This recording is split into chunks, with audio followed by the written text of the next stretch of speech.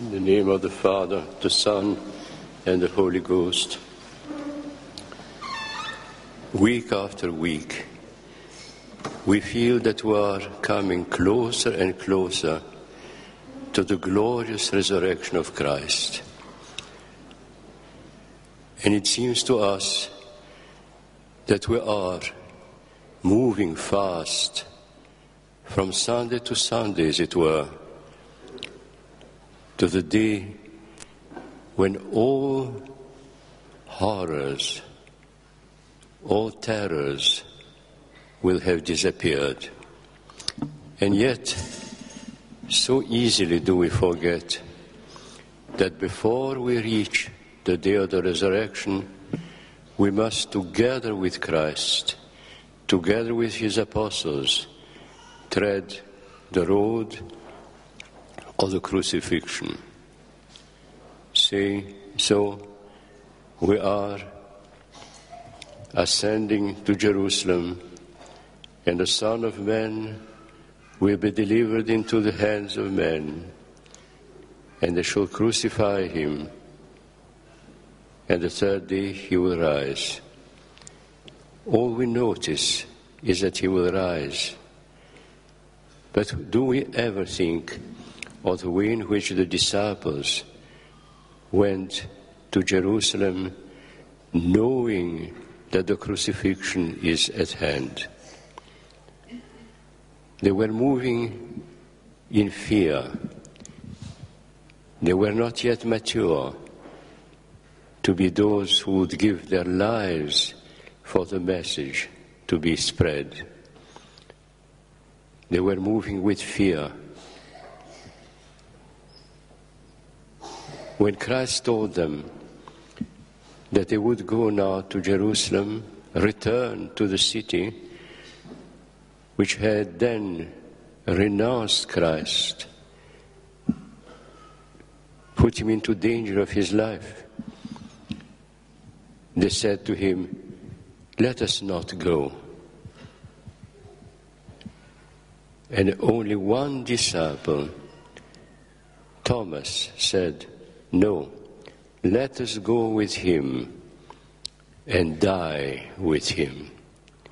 This disciple is the one whom, foolishly I believe, we call the doubter, the one who was not prepared to give his trust to God, his faith, his life, his blood, without certainty. But his heart was unreservedly given to Christ. How wonderful to be such a man. But the other disciples would not desert Christ. They walk toward Jerusalem. And we have today another example of one who went through a tragedy before they met Christ. It is Mary of Egypt. She was a sinner. She was a harlot.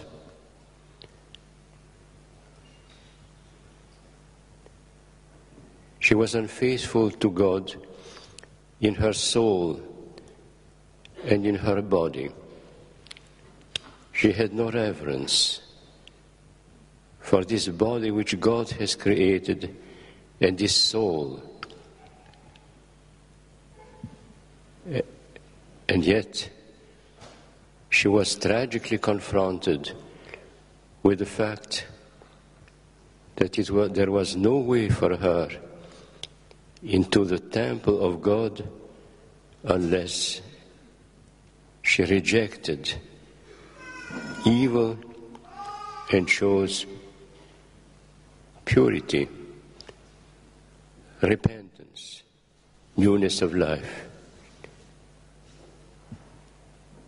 Let us reflect both on the disciples that almost begged Christ not to return to Jerusalem because Jerusalem was a city where all prophets had died. And they did not want Christ to die. And they were afraid for themselves.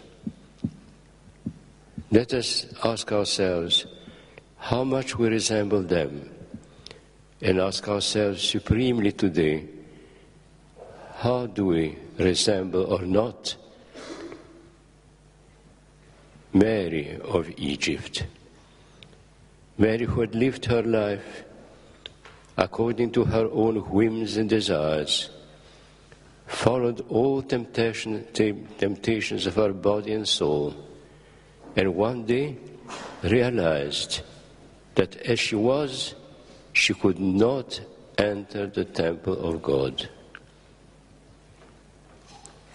So easily do we enter the divine temple, forgetting so easily that the church into which we come is a small space of a world that has chosen to be alien to God, that has rejected God, lost interest in Him, and that the few believers have created for God a place of refuge. Yes, the church is the fullness of heaven, and at the same time, a tragic place of refuge, the only place where God has a right to be because He is wanted. And when we come here, we enter into the divine realm. We should come into it with a sense of awe, not just walk into it as into a space, walk into it into a space which is already the divine kingdom. If we were in that mood, we would, when we come to the doors of the church, be, however little, like Mary of Egypt. We would stop and say, how can I come in? And if we did that with our whole heart, broken-heartedly, with a sense of horror of the fact that we are so distant from God, so alien, so unfaithful to Him, then the doors would open and we would see that we are not simply in a big space surrounded with walls, but we are in a space which is God's heaven come to earth. Let us therefore learn from this experience what it means to go step by step towards the resurrection, because in order to reach the resurrection, we must go through Calvary. We must go through the tragedy of Holy Week and make it our own, partake with Christ and His disciples and the crowds around with the horror, the terror of it, and also experience it as a scorching fire that will burn in us all that is unworthy of God and make us clean. And perhaps one day, when this fire will burn everything which is not worthy of God, each of us may become an image of the burning bush, aflame with divine fire, and not consumed, because only that which could survive the fire of God would have remained in us.